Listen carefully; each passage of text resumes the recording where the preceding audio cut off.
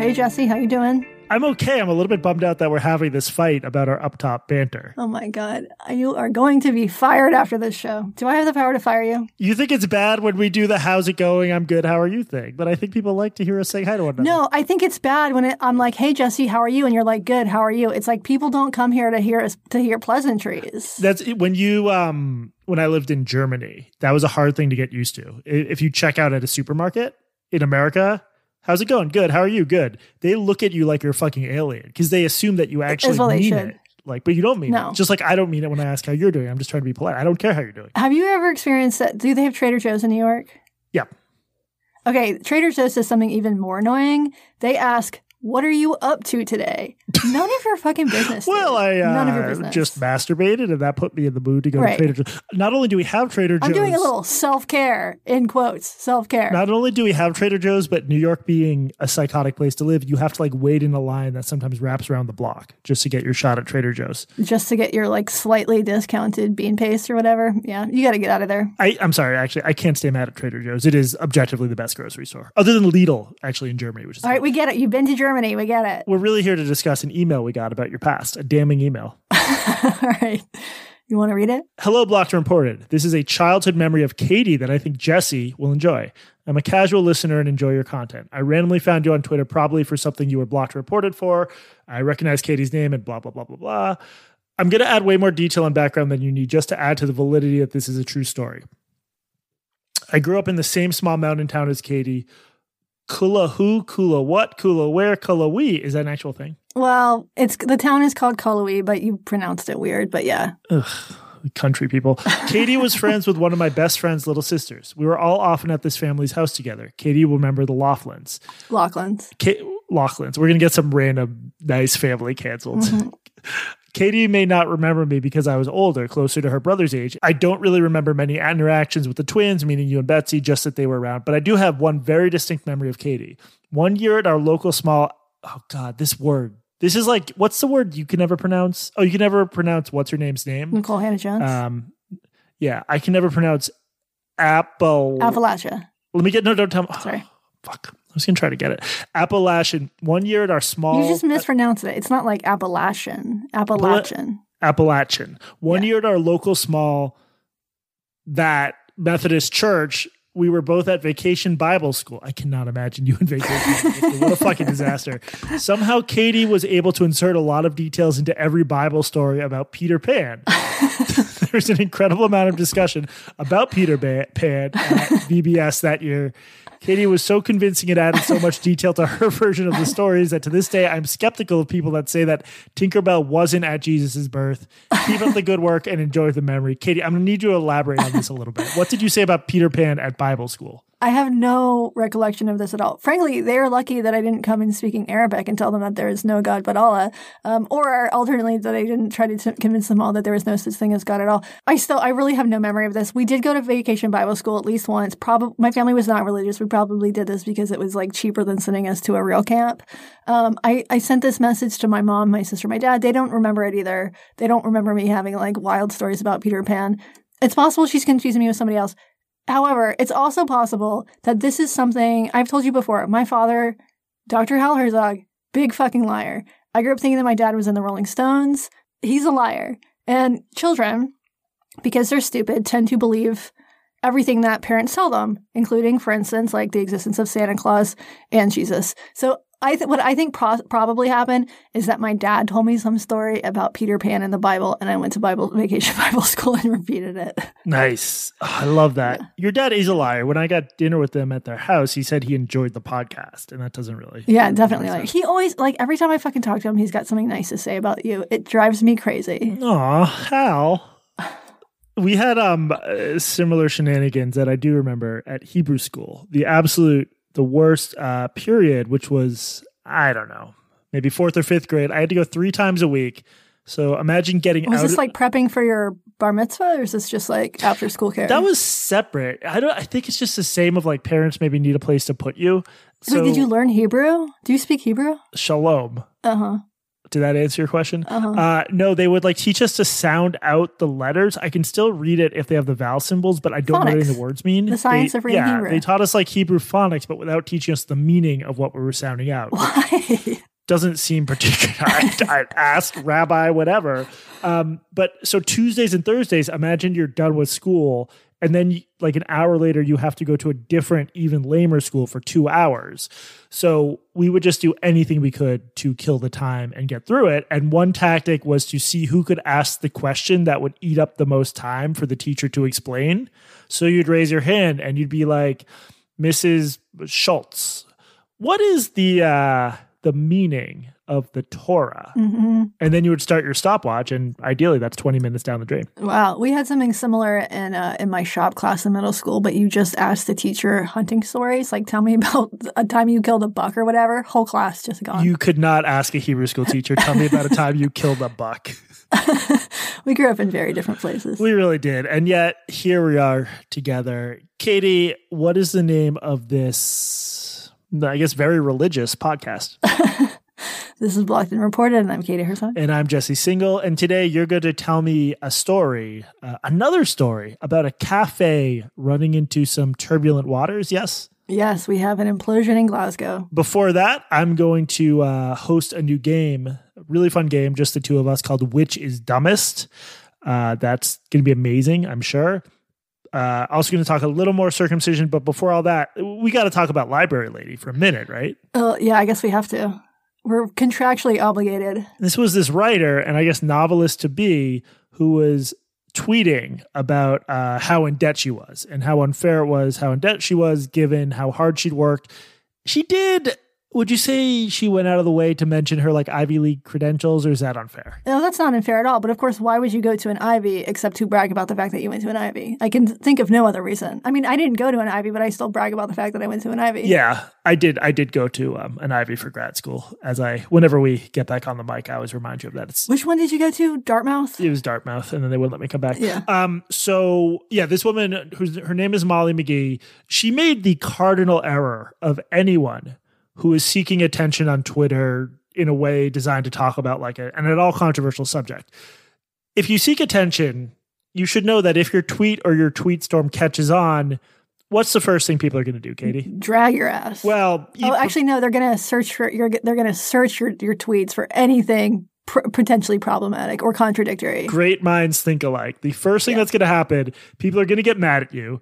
Then they're going to search for a fuller justification of the anger and search your old tweets for anything they can use. And eventually they did find a tweet. But I guess first, Katie, explain why exactly people were mad at this woman. Okay, Molly McGee, she's an adjunct at Columbia. She's a novelist. She says that in her Twitter bio that she's a best-selling author, or editor, I'm sorry, not author. And so she tweeted something about, she's since gone private, so I don't have the exact tweet here, but she has tweeted something recently about her student loans. She tweeted basically a screenshot of an email that she got from her lender, the federal lender, saying it's time to start paying your loans back because there was a grace period during COVID when people weren't required to pay their loans back. And your monthly payment's going to be an estimated $1,200. And so she tweeted at POTUS, she tweeted Joe Biden, and she said something like, "This is more than my rent. How can you expect people to pay this off?" And then people, as you mentioned, they do what you do when somebody has become the main character on Twitter. And they found a tweet. I also don't have a copy of this one because she's gone private, but I found one. Okay, you got it. Read it, please. It's a picture of a very pretty, cozy looking library with nice furniture. It's very nice. Much nicer than my library. I finished my library. So people's, of course, the reaction was, you're complaining about your student loans. You seem to be doing okay given this nice library you have, which I admit is very funny. And I'm almost more entertained by this just because this is what always happens. Right. I'm not 100% sure this is fair. What do you think? Okay, here's what I think. So her complaint is incorrect. She tweeted later that she's an adjunct at Columbia. She makes less than $35,000 a year. So she lives in New York. She has an extra room in her apartment for a library. So She's getting money from somewhere. I don't know how the hell you afford that on $35,000 a year. She did. I mean, she tweeted about her income in a way that made it sound like she really doesn't have money. Well, we'll return to the library. But she said, adjuncts don't make salaries and I make less than $35K a year. So she explicitly says, I make less than $35K a year. I still don't understand how places like Columbia with their crazy endowments can get away with that. But I guess that's a different issue. That does seem like I don't necessarily think that adjuncts should make more because they're teaching at private schools, but it is a little bit more grotesque. If you're I looked at Columbia's tuition today. It's like almost $65,000. It's pretty grotesque to have your adjunct. You know what, Katie? I don't think we should discuss big structural issues. We should focus on this individual person and whether they're a bad person. That's more fun anyway. Okay, so her tweet is annoying. Like, she's complaining about her student loan, but she also has an extra room in her house that she has turned into a gorgeous library. Granted, she said... I don't know if the tweet's annoying. I don't know. Would the tweet have been annoying if you didn't know about the library? Here's what's annoying about it. So, she doesn't seem to understand that when it comes to federal student loans, and I know that she has a federal student loan because she posted this screenshot and she tagged Joe Biden, your repayment plan is based on your income. So if she bothered to click a link in the email and entered her actual income, her payment is not going to be $1,200 a month. It's going to be closer to zero. So that's what's annoying about it, is that she hasn't done the basic research to find out how you go through the process of lowering your student loans. And then honestly, if her income is that low, she could pay very, very, very little, just basically pay on the interest for the next 20 years. And then the loan is dismissed after that. So that's what I find annoying about this, is that she's complaining about something without doing really, really basic research. Just Google federal loan repayment plans. They are adjusted for income. So she's complaining about something that she could easily fix. Anyway, so that's what I find annoying about it, besides the fact that she's just her persona is annoying and the fact that she has a library is annoying. And she also she's 28. You should be broke at 28. That is just part of life. You are everybody's fucking broke at 28. Yeah, I will say 28, having your own, it's all this confusing stuff because it's I don't know much about her background, but having your own extra room as a library when you're 28 in a city like New York is just not yeah. I don't know about that. I will say, if you look at the photo, I think maybe one thing non-New Yorkers don't realize, and I don't know, maybe this lady is secretly fancy. If you walk around Brownstone, Brooklyn, you could basically furnish an entire extra room just from the shit people put outside their apartments in one day of wandering around. Just with bed bug infested mattresses. Yeah. So just the presence of furniture in one extra room, furniture is basically free in New York if you don't care that much about quality. She says she lives in Flatbush. Is Flatbush a cheap Not part fancy, of New York? No. Okay. I mean, every part of New York is now getting gentrified, but Flatbush is the kind of neighborhood where if you wanted your own library, you'd have to live that far out from the trendy brownstone areas. Okay, so I guess we should be maybe a little bit more forgiving. So she says what she gets to is something sort of interesting. She says that she comes from a poor background. I think she's from the rural South. Ew. And I think her point of this, yeah, I know. I think her point is that she comes from generations of poverty. And that even though she teaches at Columbia and she's a best-selling editor and she has a book coming out, she's always going to be poor. She's always going to feel poor. And I think there probably is something to that. But I do not think that the money that you're making at 28 years old is indicative of a lifetime of poverty. I also don't think that if she went and got an MFA at Columbia or any MFA in fiction, I don't think that's a wise way to spend your money. No. I don't. An MFA in fiction is not going to make you a successful writer. It's not going to make you a rich writer. It might not even make you a better writer. So I think that's sort of foolish. But also 28, I mean, when I was 28, I was making way less than $35,000 a year. And now I've got 3 boats and a jet ski. I mean, they are kayaks, but still. I was at a certain grad school. I mean, does it matter whether it was technically an Ivy League school, which yes, it was. It doesn't matter. Point is I was in grad school. Dartmouth. You were probably living in a dorm, weren't you? I was living in the Princeton equivalent of a dorm, which is a castle. I'm serious. Part of the grad school housing at Princeton is a castle. If anyone it's just it's ridiculous. If you Google old graduate college, it was. Did you live in the tower? And then would you let your hair down? to let gentlemen callers. There were not a lot of callers those years. It was a little bit rough to be single there. Anyway, that's way too.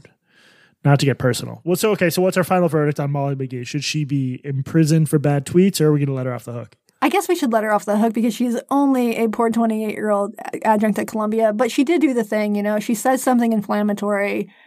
She gets criticized for it. She says, yeah, people are my menchies, people are harassing me, and then she goes private. This is just like, it's the cycle. It's the cycle of life / Twitter. It's the I want attention. Look at me. Look at me. Look at me. I want attention. Not that kind of attention. Right. If anything good comes of this, maybe she will figure out how to Google income-based repayment plan. It's quite a tale. Okay. So, Katie, before we get to your big expose of the cafe, let's play a quick game called Which is Dumbest. I'm going to give you a couple of internet controversies, tell you about them. You can ask whatever questions you want, and then you have to decide which of the two is dumbest. How fun does that sound? Less fun than a game of pickleball. More fun than a game of tennis. Well, come on. I can't compete with that. This was going to be 3 different incidents, but I actually, because I'm such a good and open-minded reporter, I did a 180 on one of them. Did you see the video Grindr tweeted June 1st during Pride? Of course I did. I saw it on Grindr. I'm on Grindr all the time. Just looking at buttholes all day. Okay, so I'm going to describe this video. Grindr posted it June 1st during Pride. And during Pride. The worst kind of during Pride. Come on in, our doors open, rainbow emoji, happy Pride. Is that a guy with like a cocktail glass? I don't know, some other emoji. And it says, doors open, we sent a Grindr message to everyone within 20 miles of our headquarters. Here's who showed up. Here's part of that video. Hello.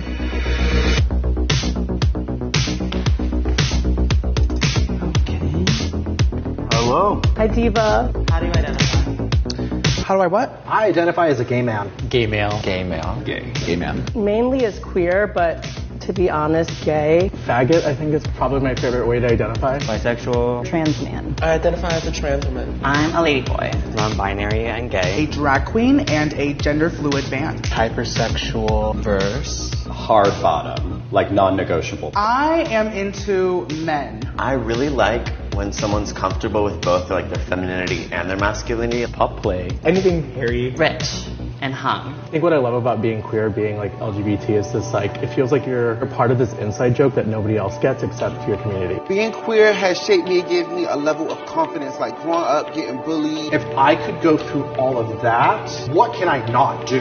When you're around people that are just 100% authentic in themselves, you kind of shine. Taught me how to like be open to new perspectives. I'm open to therapy, a little more empathetic. I wouldn't pick heteronormativity for me. I love being a trans person. Not to be straight phobic, but being gay is literally the best. I'm really happy to be gay. Happy Pride! Gay pride! Okay, so this generated a lot of angry responses along the lines of, oh my God, Grindr's gone woke, Grindr has fallen, blah, blah, blah, stuff like that, which I originally thought was dumb. When I thought about it more, I became more sympathetic because, Katie, what's something you notice about some of the folks in this video? They're female? There are people in the video who appear to be female or you know, strongly femme presenting.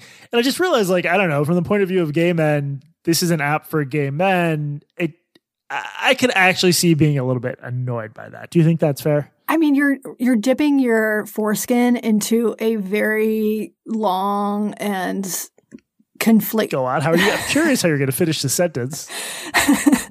This is not a new controversy about Grindr. There are some men on Grindr who really hate the fact that they're like let trans men on Grindr. They let women on Grindr now. And some gay men, I read about this for The Stranger years ago. Like some gay men absolutely hate this. Some gay men are inclusive and they'll fuck basically anything with a hole or a pole, whatever. So I don't know. The thing that I would be... It sounds like you don't think this is inherently stupid or herself. I mean, it's pandering. Like that, to me, The silly thing about this... Okay, here's their message. We sent a Grindr message to everyone within 20 miles of our headquarters. Here's who showed up. If I were one of those people who showed up, I'd be like, where's the butthole, man? Like, why are we doing a photo shoot? I came here to get my dick sucked. So I think that's what's problematic about here is catfishing these people to put them in an ad. If I were a gay man including this, I'd be very pissed. You think they were actually catfish? Like it was yes. They sent whole pics and then they show up and then said they're doing an ad. They probably didn't pay them for this either. Okay. No, I'm joking about this. They probably just hired these fucking people to come be a part of their ad. I guess I can see why people are annoyed about this because this is a continuation of the expectation that homosexuals are no longer same-sex attracted, that we are same-gender attracted. And that is annoying to some of us. I mean, some queer people are all about it. I feel about this sort of the way I feel about... Do you remember when we talked about that lesbian app? I think it's called Her. Brenda. Oh, Not Brenda. Brenda's defunct. This is one that's like a lesbian dating app. It still exists. And they allow trans women on the app. And some people who will go unmentioned, some males who will go unmentioned, decided to get on the app and make a point by making profiles of themselves and pretending to be lesbians. And my feeling about that then and my feeling about this sort of now is that the people who own that app, the women who own that app, are woke as fuck. They want it to be inclusive. Yeah. And so the critics of this are trying to force the women who own the app into doing something that they don't want to do. And like, I'm not like, if I'm on a dating app, I don't want to see a bunch of trans women on the app. Like, they're not in my demographic or whatever. I would find that annoying, but I think it is more fucked up to try to force the women who own the app into doing your bidding, you heterosexual male who have decided that you are the hero of this group. Yeah. It's not entirely parallel because Grindr is owned by like some straight Chinese men. They're just doing what is going to make them the most money. Yeah. So, okay. End of the day, we're going to let Grindr off the hook. Here are the two incidents. You have to choose which one's dumber for the betterment of society. First event.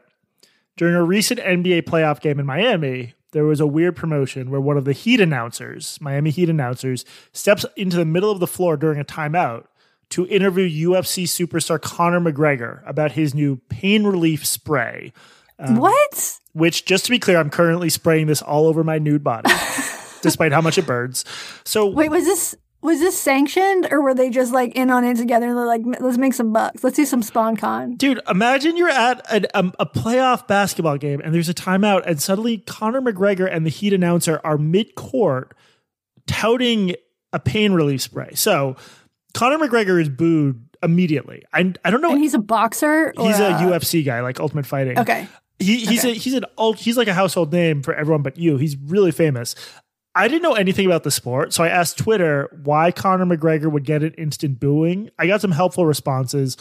One mentioned he'd been accused of rape in Dublin. That's not fun. Another person said, quote, he punched... Do you think basketball fans really give a shit about that? Come on. Well, so maybe it's more this. Quote, he punched an old man in a bar for not accepting Conor's whiskey while promoting it, threw a chair through a bus window another fighter was on, and cut his eyeball. The guy couldn't fight, regularly plays the heel nowadays, the bad guy, but has done some stupid crap that brought bad PR. Another, more to the point, Twitter person said, quote, he's a massive cunt.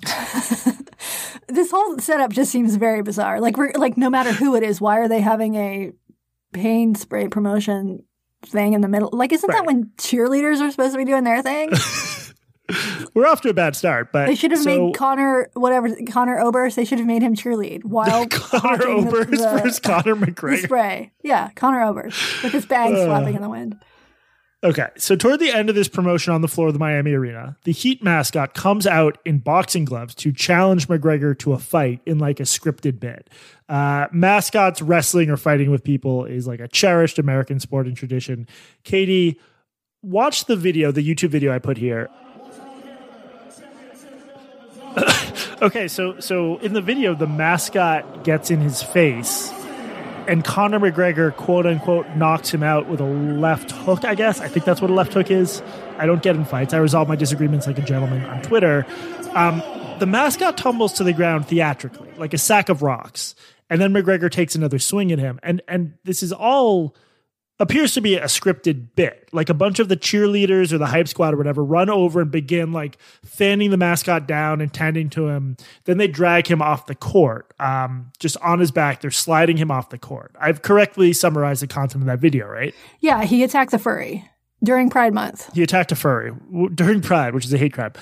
Here's the thing. Apparently McGregor actually punched the mascot in the head so hard that he had to be taken to the hospital and treated, according to The Athletic. Okay, this guy is a cunt. This generated a very memorable headline in The Independent.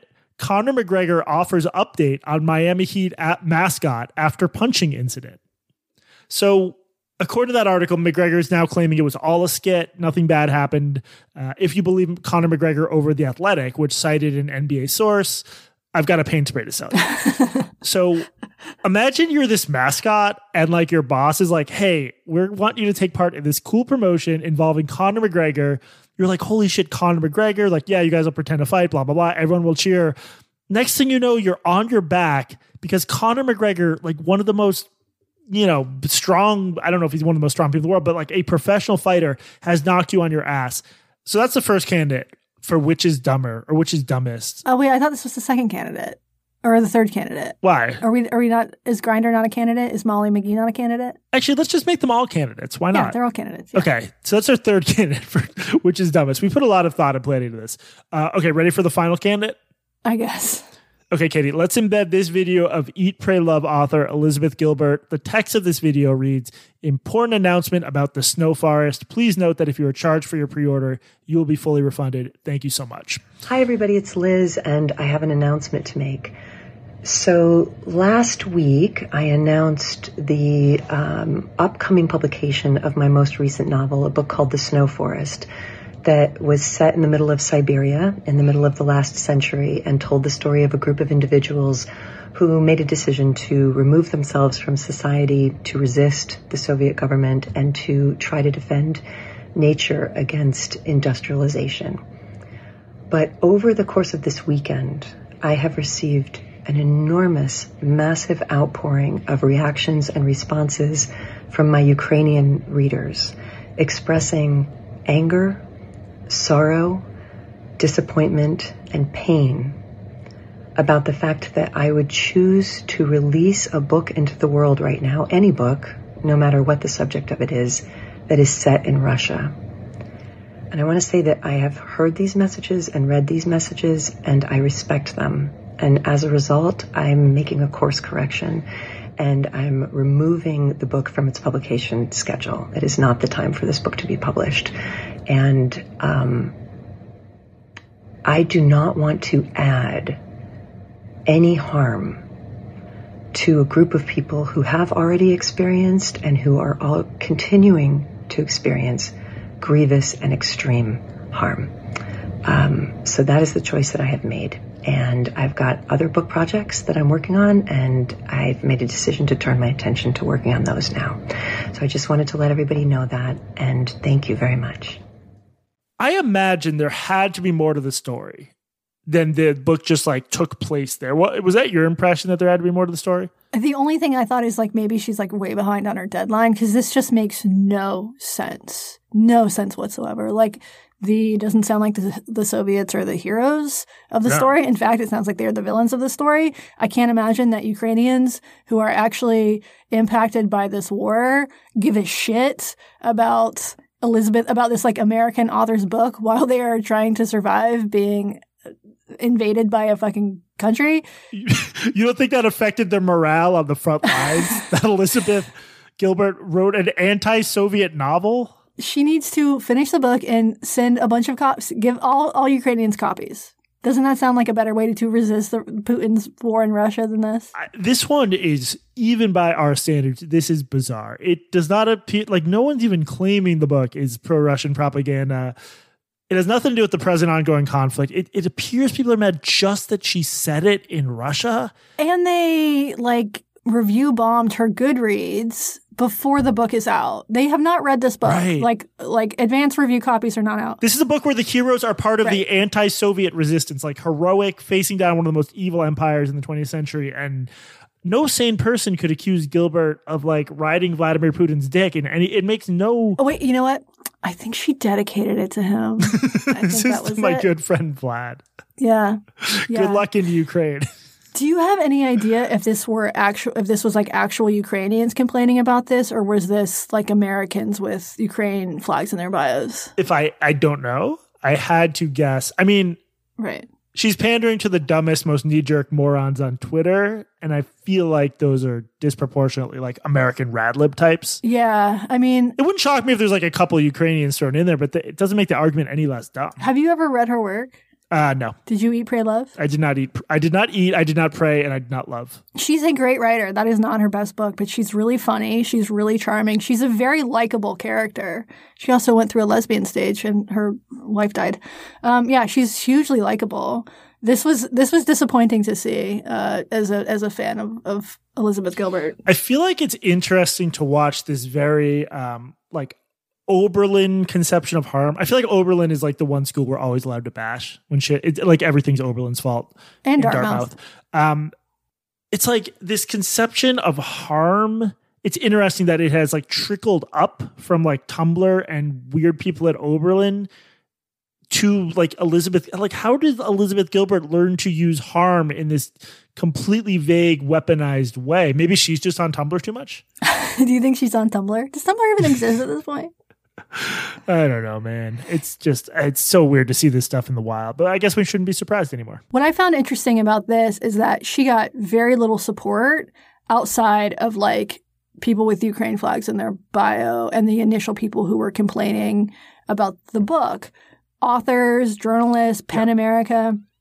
There were lots of op-eds written about how this is such a mistake. Even people who have previously denied the existence and written thousands of words on the non-existence of things like cancel culture. Like, who's that New Republic? What's his name? Osita Nwanobu. I don't know if he works for the media. Well, he was even tweeting about how there was something like creepy about this. Not that she like was canceled, but she self-canceled. Yeah. And there were some good opinion pieces about this. Our friend Kat Rosenfeld wrote one. And then Kat got like dogpiled for pointing out the ridiculousness of this. So people were still like even in the mentions of her tweet when I first looked at it before it got much traction, there were many people were thanking her for this sacrifice, I guess. But what is the argument? It worries me that we're now at a point where I cannot even, like, we talk about a lot of dumb arguments on the show, and I can at least explain what the other person's arguing. I can't even put it in a sentence. What is the argument? There is none. It doesn't make any sense. It's like, it doesn't make any sense. A book set in Russia, where the Soviets are the villains of the story. It makes zero sense. So, Katie, which is dumbest? You have to choose just one between, I already can't remember, Library Lady, Grindr tweet, reaction to Grindr tweet, Elizabeth Gilbert, and Conor McGregor punch out the mascot. You have 10 seconds. Okay, so 9. Elizabeth Gilbert, obviously, but because it's Pride Month and Conor Oberst hit a furry during Pride Month, I think obviously I have to go with that. I have to go with the assault, the one that caused real harm. Conor Oberst would get his ass kicked by like Eddie Furry. That would not be a fair fight. Yeah. And then he'd write No, I think that Elizabeth Gilbert, this was the dumbest. I'm sorry. I'm a fan of hers, but this was the dumbest. What do you think? I think like the Conor McGregor thing, like they should have seen it. He was also coming. crying while he did it. Yeah. You know what? I'm going to go Elizabeth Gilbert too. Just in terms of sheer dumbness. It's not the most entertaining of them. I find the McGregor one most entertaining, especially when you watch the video of the mascot being dragged off, and then realize it's real. But yeah, Elizabeth Gilbert. So thank you for playing that game with me, Katie. I award you 10 points. Oh, great. I will cash those in at the end of the month. Okay, before we get to housekeeping, I just want to follow up on a few quick circumcision things. Will you allow me to do that? I was hoping we wouldn't have to do this again, but yes. Here's an email we got about everyone's favorite bodily substance, snot. Smegma. Katie, what's been your experience with smegma over the years? Very little. You know, although I will say, remember how I said that my least favorite word was penis? Yeah. We found a new one. The fact that you would pick penis over moist surprises me, but to each her own. One has positive connotations, one has negative connotations. How does penis have negative connotations? You're talking to an actual homosexual, Jesse. So yeah, this email that was the subject line, smegma, which I found very mysterious. You got through a whole episode on circumcision without mentioning the smegma? ? Exclamation mark, question mark. Is that because it's the best argument in favor of circumcision and you're strawmanning, or did you really not know? Seriously, washing your dick isn't hard for an adult. Constantly cleaning out the foreskin of your infant, toddler, preschool, uncircumcised penis haver, not so fun. Wait until your young lad repeatedly fails to properly clean himself, and the foreskin gets stuck in his penis head and rips the next time it gets pulled back, or you're faced with a trip to the pediatric office to get it unstuck. Other specific anatomical details. Blah, blah, blah. Jesse made a good point about people in their priors. There really are a lot of bad arguments for and against circumcision, but there's one good argument, smegma. I've yet to hear a good argument against. I don't really understand why this is such a hot topic in civilized countries, why people come out so strongly for or against. Sincerely, anti-smeg. Anti-smeg, I would just go back to what I said about like cost-benefit ratios. I think in modern society, you can probably keep your kid's dick clean. Am I being a reactionary pro-smegma pundit here? I mean, I consider that you are pro-smegma, considering that you donate your 10th of the money every month to the pro-smegma society. The National Smegma Fund. Yeah. Here's what I want to know. So you mentioned that in Europe, it is uncommon outside of like Jewish and Muslim cultures. It is uncommon to circumcise. So I am assuming that we have some European listeners who can write in and tell us, is smegma an issue with toddler penises where you live? How has child smegma, pediatric smegma influenced your life? Make sure to send us some pictures. No pics. No pics. Those go directly to Jesse. Yeah, the same. I don't think this really affects my cost benefit argument. Same goes for this other condition that I didn't mention, I don't think, called phimosis, or the inability to retract the foreskin. Funnily enough, Boston Children's Hospital, in their list of the benefits of circumcision, says you won't have to worry about phimosis, which is like, yes, if you remove a body part, you then don't have to worry about it not working. If you remove your hand, you don't have to worry about hangnails anymore. Exactly. We'll just include some links to the phimosis argument. To me, like, none of this really affects the argument that, like, you are removing working functional tissue over these very minor health concerns. Phimosis is not a big deal. We did get a couple of emails from women who were like, you forgot to mention the fact that lots of women find the circumcised penis more aesthetically pleasing. Yes, we forgot to mention that. Two real non-experts here. I think that can be, that's interesting. I think that's also probably cultural. Yeah, of course. Because in places like, again, Europe, where this isn't common, I would doubt that it's a big deal. And as far as I know from what I have read in these emails, when the penis is erect, it it retracts. It's like a cat's claws. It's just like a cat's claws. And then so presumably you can't really tell the difference between a circumcised and uncircumcised. No, I think with mouth stuff you can. I will say, so my friend, let's call him Smegma, he was backpacking in South America, and he hit it off with the Argentine girl who was like managing the hostel he was staying at. They hooked up. She takes off his pants, or he takes off his pants. She sees his penis for the first time, looks him in the eye, and she goes, "Israel?" I fucking love that story.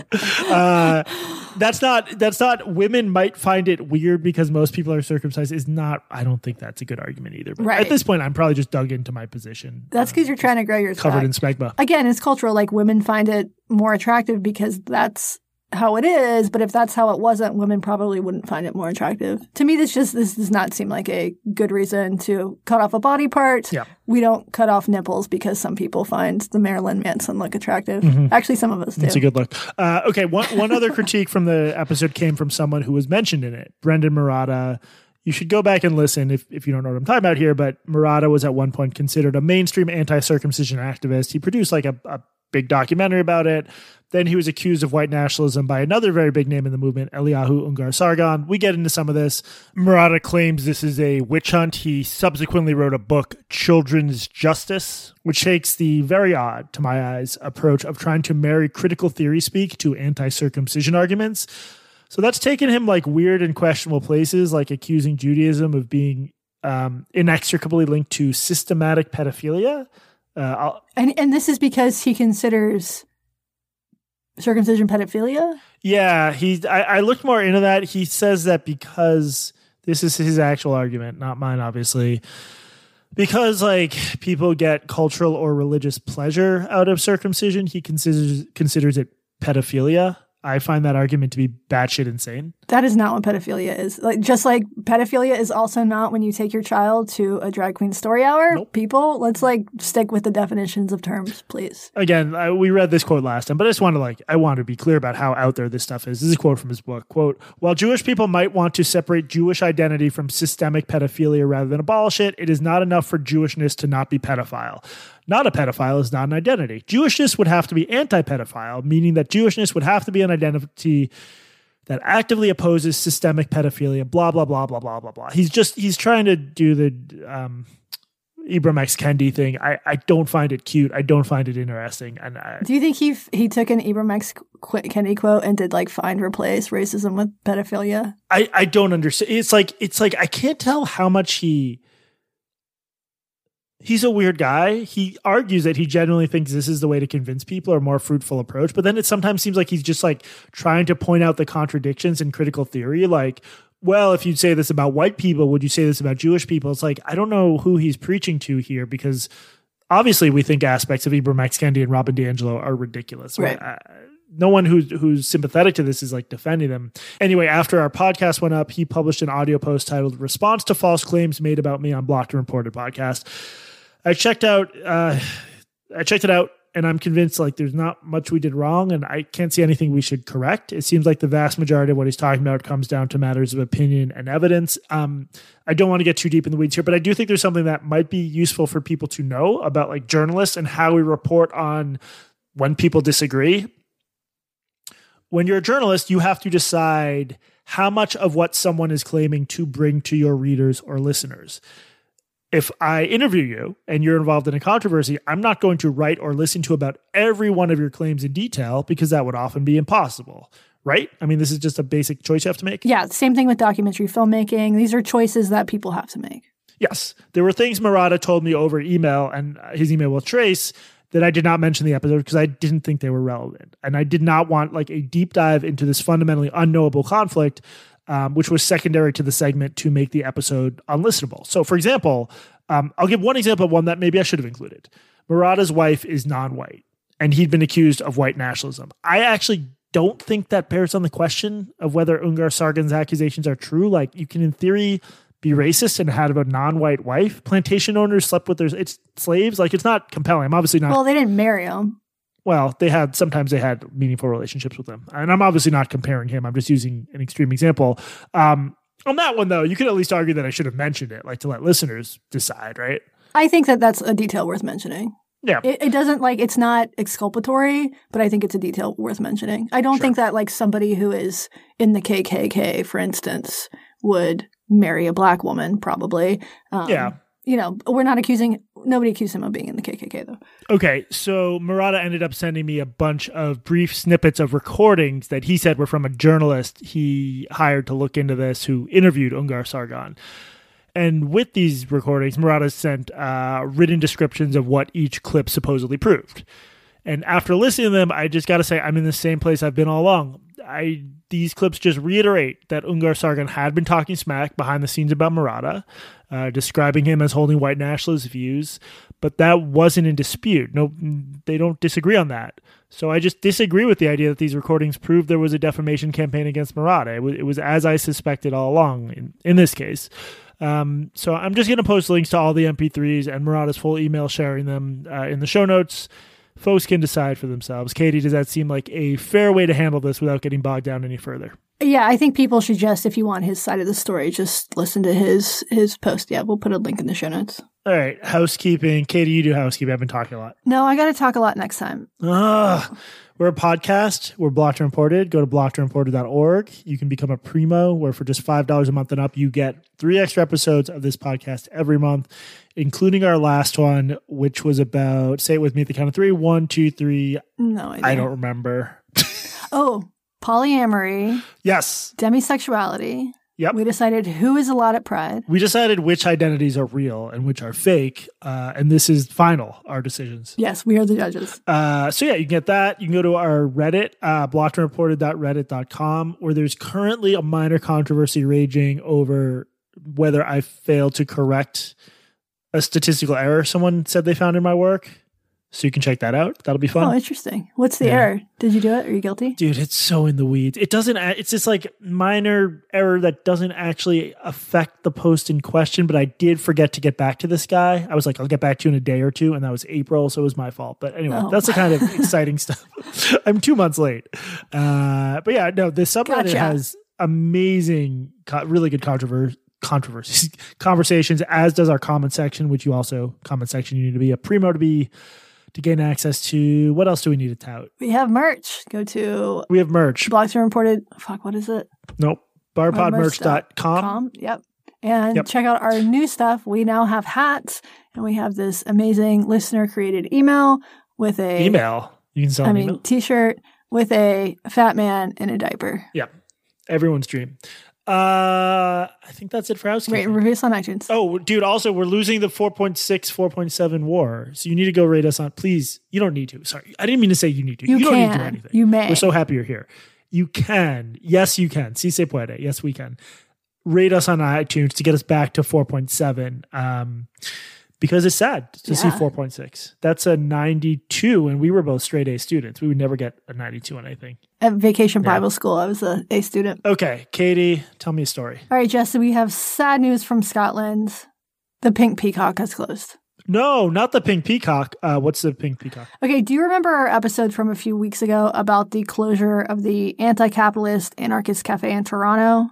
Yes. Okay, picture that, but somehow more annoying. I'm having trouble picturing that, to be honest, but I'll give it a shot. The owners, at least a few of whom are American, they describe it on their website, which, by the way, is pinkpeacock.gay, as a quote. .gay?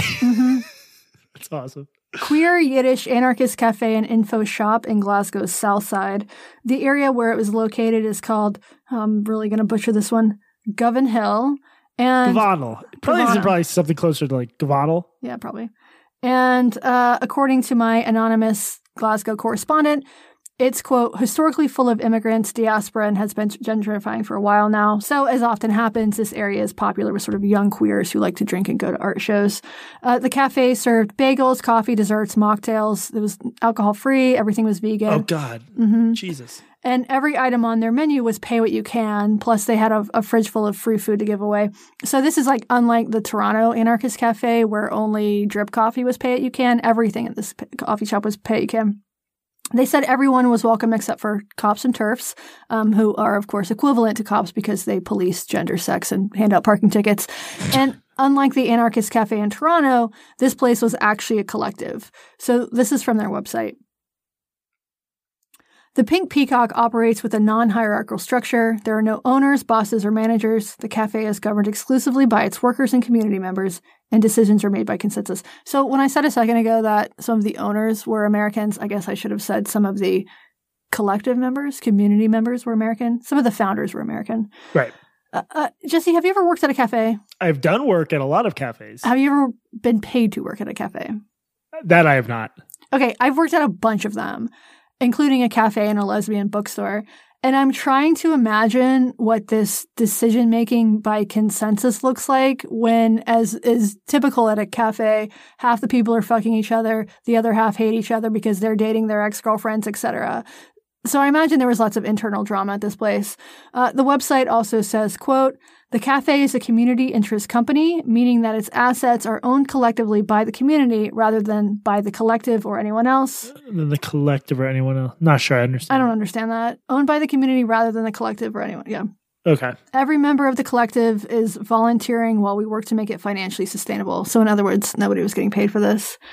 Okay, so the collective, according to the website, was most recently comprised of 29 members.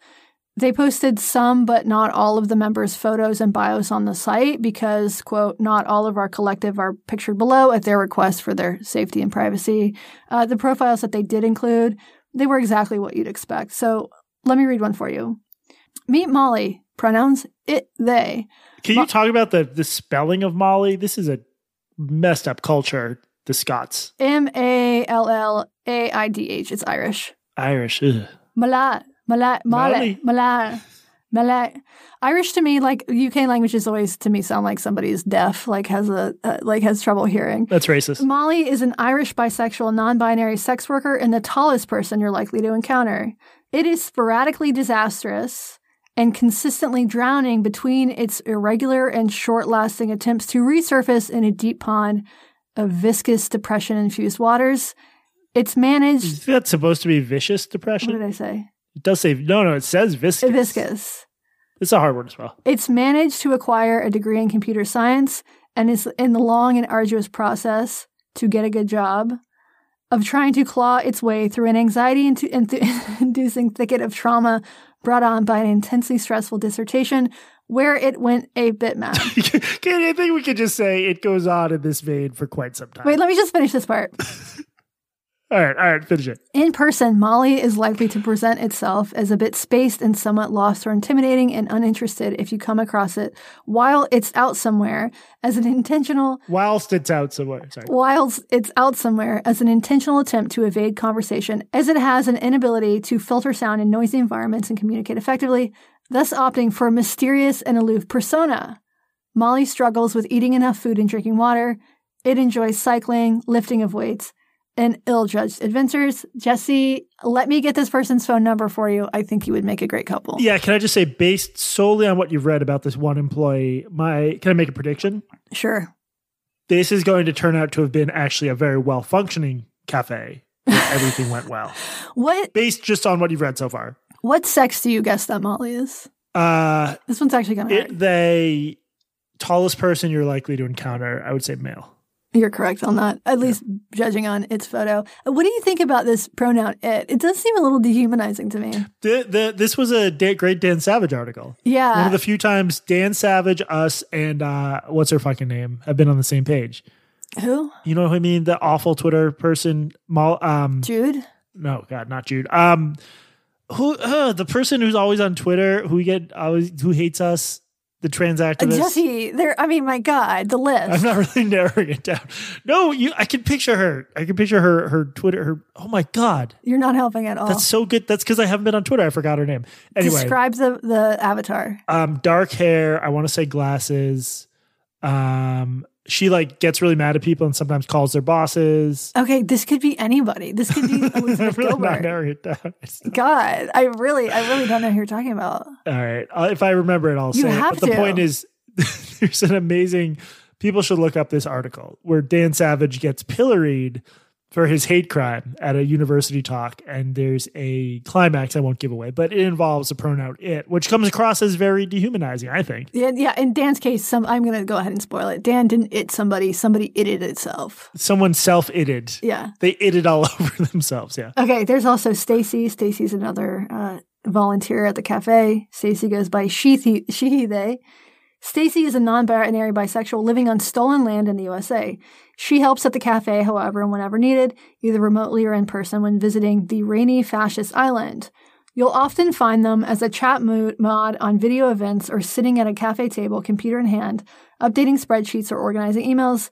It seems they are a cafe geek. He is a witchy Jew and does spell work to demolish capitalism and the patriarchy and to rid our planet of profit motives and borders. They are so very proud of the collective and the good trouble it creates and encourages. So this is the switch. Sorry. I do respect pronouns, but this is switching pronouns every sentence. Every sentence, yes. He is a witchy Jew? Yeah, so Katie, what's a witchy Jew? So you're a witchy Jew. You're a bitchy Jew. Okay, so this is something that people people do this. So they'll say my pronouns are she. It's not usually she, he, they. It's usually she, they, or he, they. Usually she, they.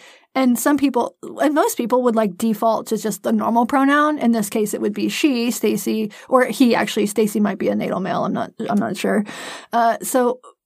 But you're not supposed to default. That's problematic. You're supposed to use all three of the pronouns. Wait, is that actually the etiquette now? You're supposed to use all three? Yeah. I mean, we might have reached peak my limit here. I'm not going to do that. That's your limit? I think we've found my limit with some of the genders. If someone lists three pronouns, I figure I could just use one of them. No. I guess I don't have a lot of real world experience with people who use multiple ones. You're supposed to cycle them? How often do you have to cycle them? Every sentence, apparently. Okay. Well, good for she, he, they. She, he, okay, they. So the website also, they conveniently provide what they call a diversity monitoring analysis.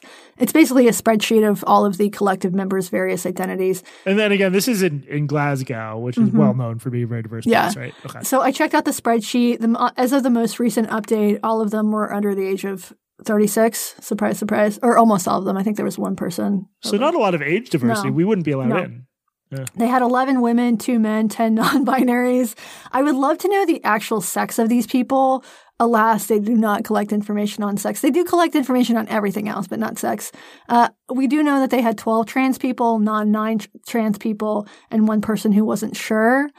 2 members of the collective were heterosexual. The rest were aromantic, asexual, gay, lesbian, questioning. The vast majority were either bisexual, 10 bisexuals, or queer, 12 bisexuals. And that's compared to 1 gay and 3 lesbians.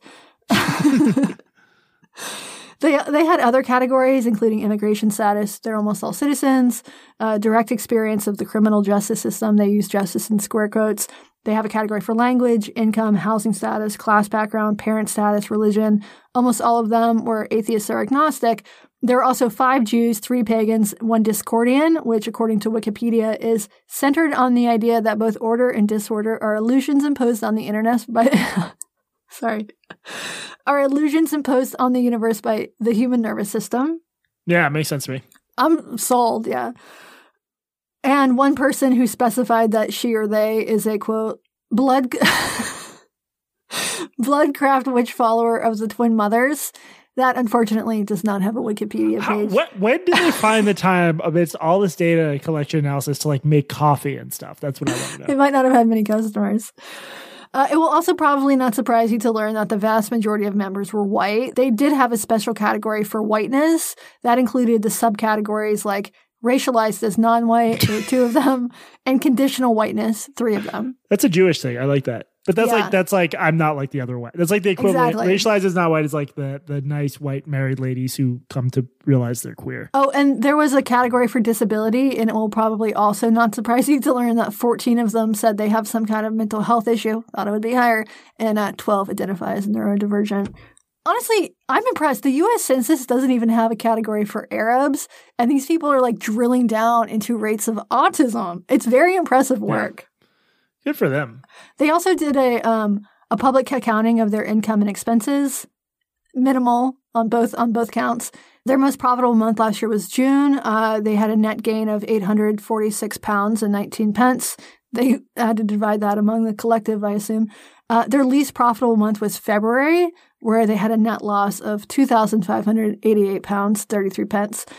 I want to commend them for their record keeping. Like, the Anarchist Cafe in Toronto was not only non-hierarchical, they just talked about it while having an owner. They also didn't publish any of these details. These Scots were fucking thorough.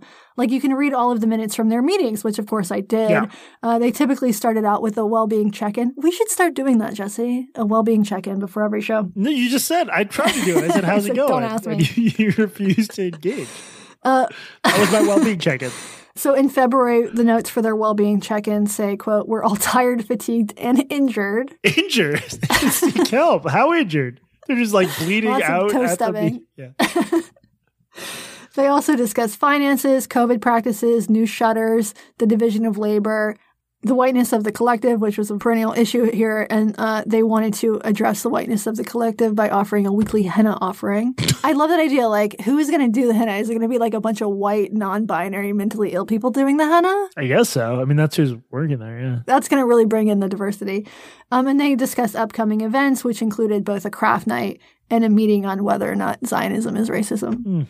Cutting edge stuff. As you can imagine, accessibility and inclusivity was a big issue at the Peacock. The website has statements on coronavirus safety and mitigation, age, alcohol and other substances, animals, chemical sensitivities, families and kids, food and allergies, gender and queerness, Jewishness, languages and communication, lighting, live streams, medications, mobility, money, neurodivergence, race, sound, survivorhood, transportation, visual impairments. And they also have a general statement on tolerance and intolerance. It reads in part, "We have absolutely zero tolerance for anti-Semitism, Islamophobia, anti-Blackness, anti-Zagazism, anti-Romani bigotry, anti-traveler bigotry, or other forms of racism, homophobia, biphobia, transphobia, acephobia, other forms of queerphobia, ableism, addiction shaming, stigmatization of people living with HIV, fat phobia, food shaming or body shaming, sexism, whorephobia, ageism, classism, anti-Catholic sectarianism, or other forms of faith-based hatred, bigotry towards people who have been incarcerated, abuse apologism, and rape apologism, and imperialism or xenophobia." I see nothing here about lookism, which I actually do think is the world's oldest and worst form of bigotry. Yeah. It's very disappointing. Extremely. Okay, Jesse, so all of that is just from their website, but do you get the vibe of the place based on that? Yes, Katie, I think we've got it. Yeah. You're picturing this? How was this miraculous beacon of tolerance? How did it come about? Okay, so they opened in 2021 after raising over £15,000 through Kickstarter. This was covered in the local and Jewish press. Here's a quote from jweekly.com. This is the Jewish news of Northern California. The headline is, "Glasgow's Queer Yiddish Anarchist Cafe aims to spark a Jewish revolution in Scotland." Huh. Quote, Amid the clattering of pots and pans, the founders plan to host lectures on revolutionary and social themes. Hopefully, said co-founder Morgan Holib. How do you think that's pronounced? Holib? Okay. I would say Holib. Holib, who is transgender and a published author on LGBTQ plus issues. People will hear that we're anarchists and say, oh, this is anarchism. I thought anarchism meant chaos and smashing windows. Well, he added with a chuckle, sometimes it means smashing windows, but sometimes it means feeding people for free. Huh. So that was a positive article in the Jewish press, but they did have some beef with some other Jewish outlets.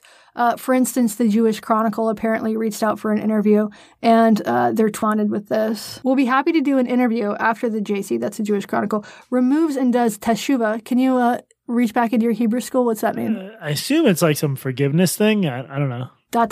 Perhaps you can make things right by doing an article on how Thatcher's in Christian hell now and what that's like. Maybe a drawing? Just one idea. We have so many. Let us run the JC. Why not? Of course, they posted this exchange on Twitter.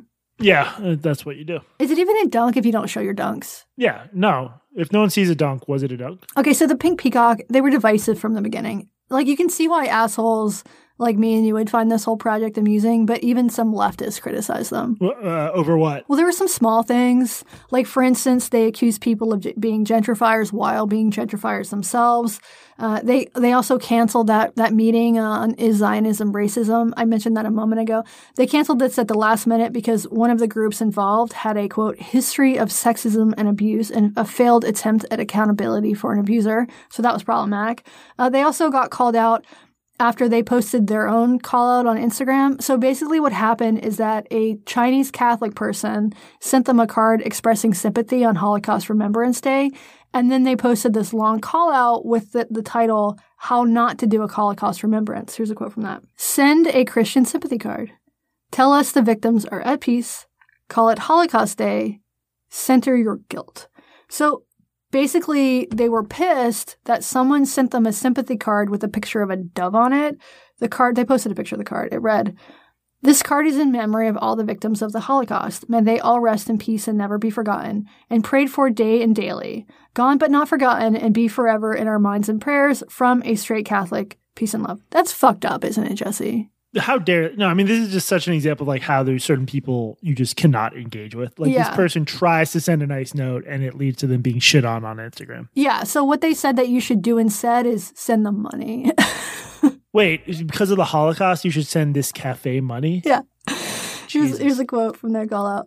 Allyship, that's in scare quotes, like this is rough on our Jewish and Roma and queer staff. But donations as small as the cost of the card and postage actually help us. I'm sure they would be absolutely thrilled to get like 75 pence in the mail. So they could divide that between the 29 members of the collective. So after they posted this, people in the comments are like, yo, this is Eurocentric. You did a bad solidarity. You're running a space in the most multicultural part of Glasgow.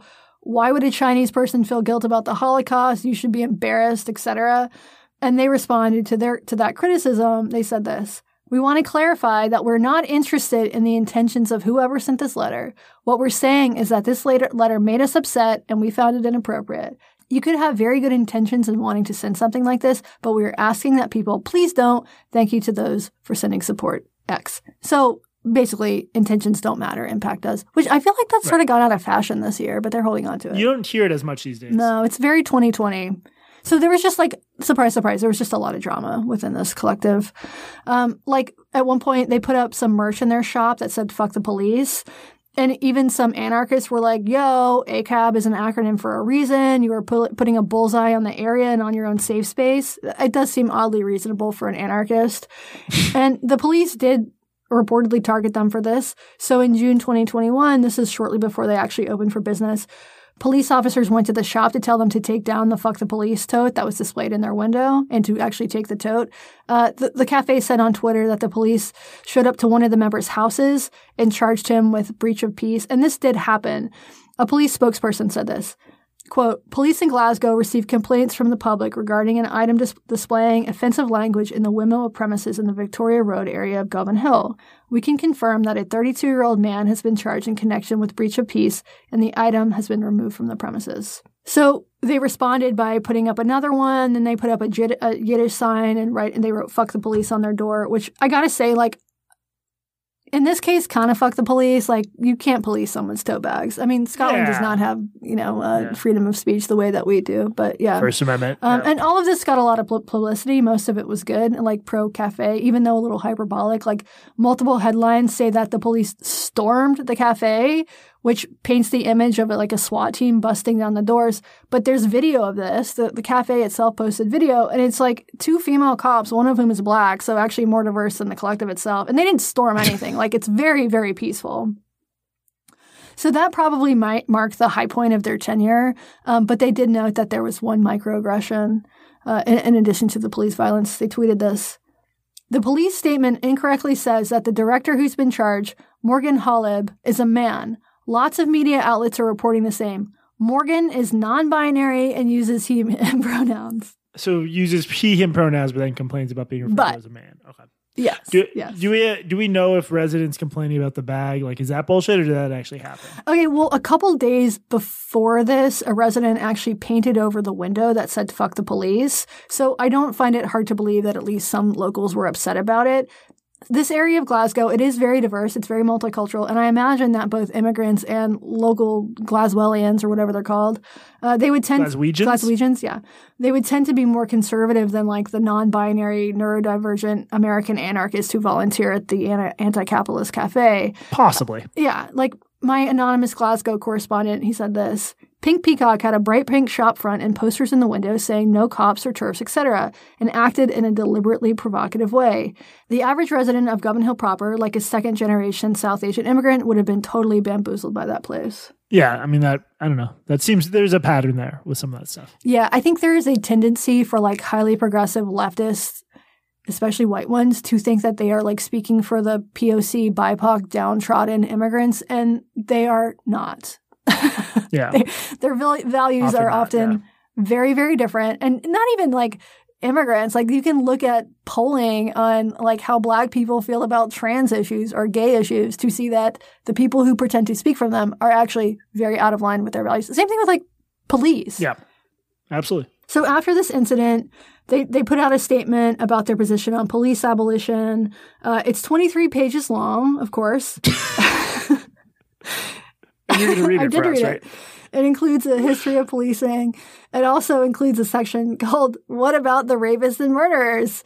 And the answer to this question is basically police are bad at both preventing crime and solving crime, so they might as well not exist, and let's get rid of prisons while we're at it. To their credit, when their windows were smashed in May 2021, so that's before they opened, they released a statement saying that it might have been a hate crime, but they're not going to help the police find out who did it. Another thing that pissed off people, they sold a universal handcuff key, so a key that could open any handcuffs. They sold this for £3, and they sold it. This was right before the big climate protest in Scotland during the 2021 climate change conference called COP26. The product description read, "Did you know it's legal to carry a standard police-issue handcuff key in the UK? If you get cuffed during the action and you have this to hand," I think that means on hand, "your wrist and comrades will thank you." So they're encouraging people to resist arrest, which absolutely will get you double arrested, might get you hurt, and if you were in the U.S., possibly killed. And I don't want to be hyperbolic about the number of people who were killed by the police in the U.S., but like this is the number one way to get killed by the police is to resist arrest. Yeah, resisting arrest is a very bad idea. Yeah, even if you're being arrested under unjust circumstances. Yeah. And so people criticize them for this, and not just like pro-cop conservatives, people who like pointed out that you are going to get people hurt. This is a really, really bad idea.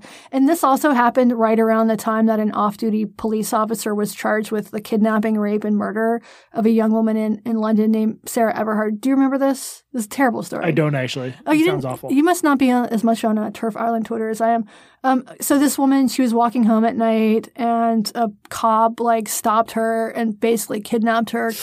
And so, Jesus. Yeah, off-duty cop. And so this was seen by some as tone deaf. So here's a representative tweet, some of the criticism. "It's not just this latest display of insensitivity, profiteering off a woman's murder and cop baiting. There's a whiteness problem," which they acknowledge in their board meetings, by the way. "There's a trans misogyny problem. There's a transparency accountability problem. There's so much." And they got You did a racism. Yeah. You did an imperialism. You did a profiteering off a woman's murder. So they got a flood of criticism for this. And in the spirit of being better, they posted this response. We posted this with COP26 in mind, not the emerging details of Sarah Everhart's murder. The timing of our post without context was negligent and insensitive, and we're sorry. And then the thread goes on. They say, in light of details of Sarah's murder, all arrests must be treated as kidnappings. This is really, really bad advice. No, that is all the more reason to learn about the different tools available to us. A fucking handcuff key is not a tool available to you for a reason. This is a very bad idea. They also say, we've always gotten mixed reactions from our communities about our overt ACAB messaging. Some people think it puts a target on us and our neighbors. Some people think it's vital to normalize anti-police rhetoric and it makes them feel safer. Since very few physical spaces are explicitly committed to abolition, especially Jewish spaces, we have decided to be vocal about it. So, sorry, not sorry. Yeah. And there were bigger things, like they were accused of targeting another local business, a coffee shop, that they accused of being gentrifiers. And there were rumors that they graffitied a building with the words posh London cunts and not wanted here, and that they put dog shit in their mailbox. Now, I tried to confirm this with there's lots of rumors about this. I tried to confirm this with the alleged victims. They didn't get back to me. So at this point, it's just a rumor. But whatever good vibes the business had accumulated, especially after the cops took their fuck the police tote bag, they really just evaporated around this time, and basically everyone hated them.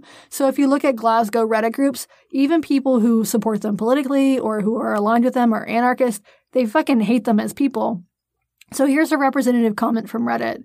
This person calls them, quote, self-important gentrifiers by stealth who demand a living wage for all in one breath and ask for volunteers to work in their cafe for free the next. I'm somewhere to the left of Che Guevara, but this mob are not good. And that seemed to be the tone, but they kept making news. So in May of this year, around the time that the Harry Potter video game was released in the UK, they decided to go outside the shop and publicly burn a copy of a first edition Harry Potter book. They posted a video of this on Instagram with the caption, instead of paying a turf for a bad video game with a literal Nazi on the writing staff. What? So that is not a reference to J.K. Rowling. That is a reference to a game developer who apparently used to make like anti-feminist, pro-Gamergate videos. Okay, so clearly if someone made pro-Gamergate and anti-feminist videos are an actual Nazi, that makes sense. I mean, he literally killed Jews. With his words. Okay, so they're book burning this anarchist cafe. Yeah, okay, so we have video of this. Would you like to see it? Oh, I'd love to. Why don't you narrate this for us? Okay, so it's a TikTok video that says, let's burn a book. Incendio! Yeah, it's like a woman dressed as a witch.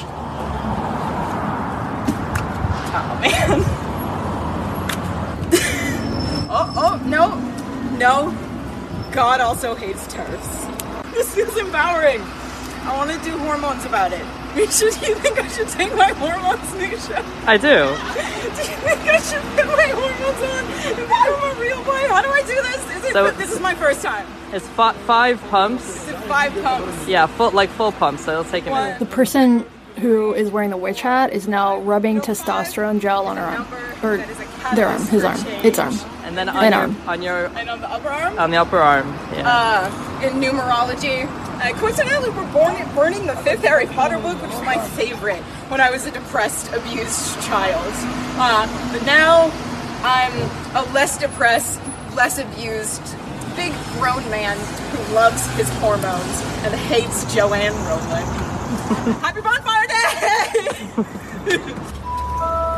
Dude, everyone involved in this comes across as so unwell. It's just such a bummer. And also, like, book burning just, like, does, like, viscerally disturb me. I don't know. It looks like they're dousing it with gasoline. Donate and find out more at pinkpeacock.gay. Yeah. This is not like a little tiny fire in a fireplace. Like, they have this book burning in what looks like a cake sheet pan or something, and at first it doesn't really light. So, yes, they'd have, like, some kind of propellant on it. And it was on it sitting on a table with a tablecloth. Like, the whole thing is very, very dumb. And in fact, the police and the fire brigade were called because these people are very stupid. Dude, it's like, it's also, I mean, a book burning is just viscerally upsetting, but this like cheerful person who's like just on a whim, like, oh, I'm going to rub testosterone in my body now. It's just, it's just, these people seem so fucking unwell and so happy about That video was a bummer. Yeah, so they did get some likes and some positive comments. Do you think if you rub testosterone on your bicep like that, like do you get? I might try that. Get bigger. I've been working out. You should. You could use some upper body strength. Yeah. Okay, so they did get some likes and some positive comments, but many people were not impressed by this, and not just TERFs. And considering how activists like viscerally can't stand Joe Rowling now. It tells you something that they did not get universal praise for this. So here's the top comment on Instagram. Yeah. As a queer anarchist to comrades, I'm really upset that you think book burning is a good idea. Firstly, to burn a book in the middle of a busy street and then pour propellants on it is incredibly, incredibly dangerous. You could have started a major fire in the area, where the quality of housing is known to be very mixed and where vulnerable people are living in overcrowded conditions. It's also quite jarring because of the history behind book burning, which I'm sure you'll already be very much aware of. Of all of the things to try and reclaim, book burning isn't one of them. Preach it, brother or sister. A lot, they, them, NB. So a lot of them also compared them to Nazis, and this was covered in the press. An outlet called The National, they got a statement from the Pink Peacock. They said, quote, "Our burning of a first edition Harry Potter was not an echo of the Nazi book burning for several key reasons. We are a not-for-profit cafe, not a government or army. We burned a single book, not all copies of it. The book was chosen for its bigotry, not the racial, sexual, gender identity of its author. And we are not attempting, nor are we, a small cafe capable of committing, murder or cultural genocide. ... We do not have the power of a billionaire TERF, and destroying a copy of her book does not cause anyone harm. J.K. Rowling's racist and anti-Semitic caricatures and lobbying to ban trans people from public life does." Has she done that, Jesse? I know there's like these people after they got mad at her about the trans stuff. They tried to argue that like one of the races or characters was anti-Semitic, right? I don't even know the details, but it's like a goblin in the movie has a big nose. Okay, yeah, I'm sure it's bullshit because I've seen a lot of the other arguments people have made that don't really make sense. So well, and there's the whole thing about Harry Potter and the missing foreskin. There's also it was never published, but Harry Potter and 6 million. Are you sure it's that high? So. Okay, not a good book. I did not like that. It's just Harry Potter going to like weird conferences and reading weird newsletters. Really? So this victorious book burning, this happened on May 9th of this year. It was just a couple weeks before the cafe closed for good. And the closure probably didn't come as a shock to people who'd been watching this. They'd started closing on random days with more frequency, like they canceled Purim celebrations. What is Purim, Jesse? Did you learn that in Hebrew school? Purim? It's the victory over Haman. And you do noisemakers, you dress up. It's like the Jewish Halloween. Do you wear drag? Do you do drag story hour? I mean, you can. Okay. I have no problem with that. They also closed early because of low spoons on February 19th. They closed. Wait, that was your stated reason? Insufficient spoons? They closed just because on February 27th. They closed on April 25th, then again from May 6th to May 13th. And then they announced, actually, we're going to be closed until May 20th. They said that these closures were for staff training and then more staff training, which to me sounds like a euphemism for we don't fucking feel like working for free anymore. And then on June 6th, they announced that it was over. The Pink Peacock was closing for good. They, of course, released a statement, which is, of course, long as hell. First, they said it's burnout, quote, "We've all been volunteers this whole time, and like everyone, we're struggling under capitalism and kyriarchy." That's like the patriarchy, but more patriarchal. No, isn't kyriarchy one of those? I remember this was like really popular for a while. It's like, hold on. A social, it's a little tautological, I think. In feminist theory, kyriarchy is a social system or set of connecting social systems built around domination, oppression, and submission. It's a little bit circular. Yeah, whatever. Anyway. Most of us are disabled, and the ongoing pandemic is still hurting our collective physical and mental health. The constant battle to keep ourselves financially afloat didn't help. They also had this to say, "On top of the expected right-wing backlash from TERFs and bootlickers, we have received a frankly astonishing amount of anti-Semitic vitriol over the past 3 years from self-described leftists who have doxed us, harassed us online and off, and spread rumors about us being landlords, bosses, profiting off the Holocaust, and shitting in mailboxes." That classic anti-Semitic canard. That Jews shit in mailboxes. And of course, there was some internal drama as well. They write, "Some of us have also faced racism internally from the collective. As is depressingly common in majority white left spaces, the racist harm was diminished, and the people of color were not supported but met with defensive and sea lioning from some white collective members. In the end, the sea liners resigned or were removed, followed by others who worried about the implications, scare quotes, of centering the people of color when it comes to racism. The whole episode dwindled morale, cut our capacity, and maimed our spirits. I didn't know you could sea lion in real life. I thought sea lioning was just an online. This to me, I don't know if it's the spelling or something, but all of this to me reads like an American wrote it. Yeah, absolutely. Is it? I mean, I shouldn't say absolutely, but yes, it reads like that. They have no U's after their, like, isn't sea lion in the UK? It would be L-I-O-U-N. L-I-O-U-N-E. So you might think that this closure led to a wave of sympathy and support across Glasgow and the internet. Alas, it did not. As my anonymous Glasgow correspondent said, Pink Peacock was so toxic that me and my gay and trans friends hated them. And this person, by the way, is not your average bar pod listening gender critical feminist. He said he was a pro GRA reform and doesn't like JK Rowling. Online, people mostly mock them for being self-righteous bellends, which is a term I recently learned and has nothing to do with bells. Did you know that, Jesse? Oh, bellend is a great term. Yeah, did you know what it means? I looked it up recently. I assumed it was like anatomical. I don't know. What's the technical definition? It is anatomical. Nice. Yeah, it's like the head of a penis. That's circumcised or uncircumcised? I think, well, it's the UK, so probably un. Exactly. Okay, so here's what the Pink Peacock tweeted after announcing their closure. Fuck, man, it's depressing to see people in our mentions gleefully celebrate our closure. People will literally go hungry without us. That's awesome. And in that same thread, they again blame anti-Semitism for their closure, but people just weren't buying it. There's an Instagram account called Chips and Doner. Doner, like doner kebab. Yeah. Is it Doner? Well, it's like doner kebab or doner. All right. UK listeners, get back to us on that. All right, no, it's from Germany. All right, whatever. We get it. You've been to Germany. Let's read a few of these responses. Glasgow didn't need you to come and save us. You'll move to another city and try the same scam, and you'll tell everyone who will listen that anti-Semitism and transphobia drove you out of the city. You'll badmouth us and play the victim. This tweet is the reason you're leaving. We were all excited at the prospect of a Jewish queer cafe. We donated to it. We spread the word, but you fucked it up through your own arrogance and narcissism and ridiculous and illegal stunts, and now you're going to use victimhood. Here's another one. The fact is, you and your volunteers made sure your cafe was always destined to close when it was clear you were trying to intimidate local businesses who'd been there for years under the pretense of gentrification, which is ironic considering you added nothing to the area or the city apart from your bigotry towards anyone who didn't fit. You failed because opening whenever you could be bothered while selling piss-poor coffee and average food in a cafe that often resembled a messy student's bedroom isn't going to bring the punters in. Do you know what punters are? Aren't they like the people working? Like people actually with jobs? Like working class? And be honest here, you're closing because you can't afford to fix a disabled toilet. You'll all be fine, though. You've got trust funds and wealthy parents who'll help fund your next doomed-to-fail venture, but those poor wee sods that did rely upon you will be let down by nobody but you. Maybe next time try not to alienate locals, especially women and actual left-wingers. Have a wee bit of humility. Hell, just having a shower every week would start. So it was a lot of that.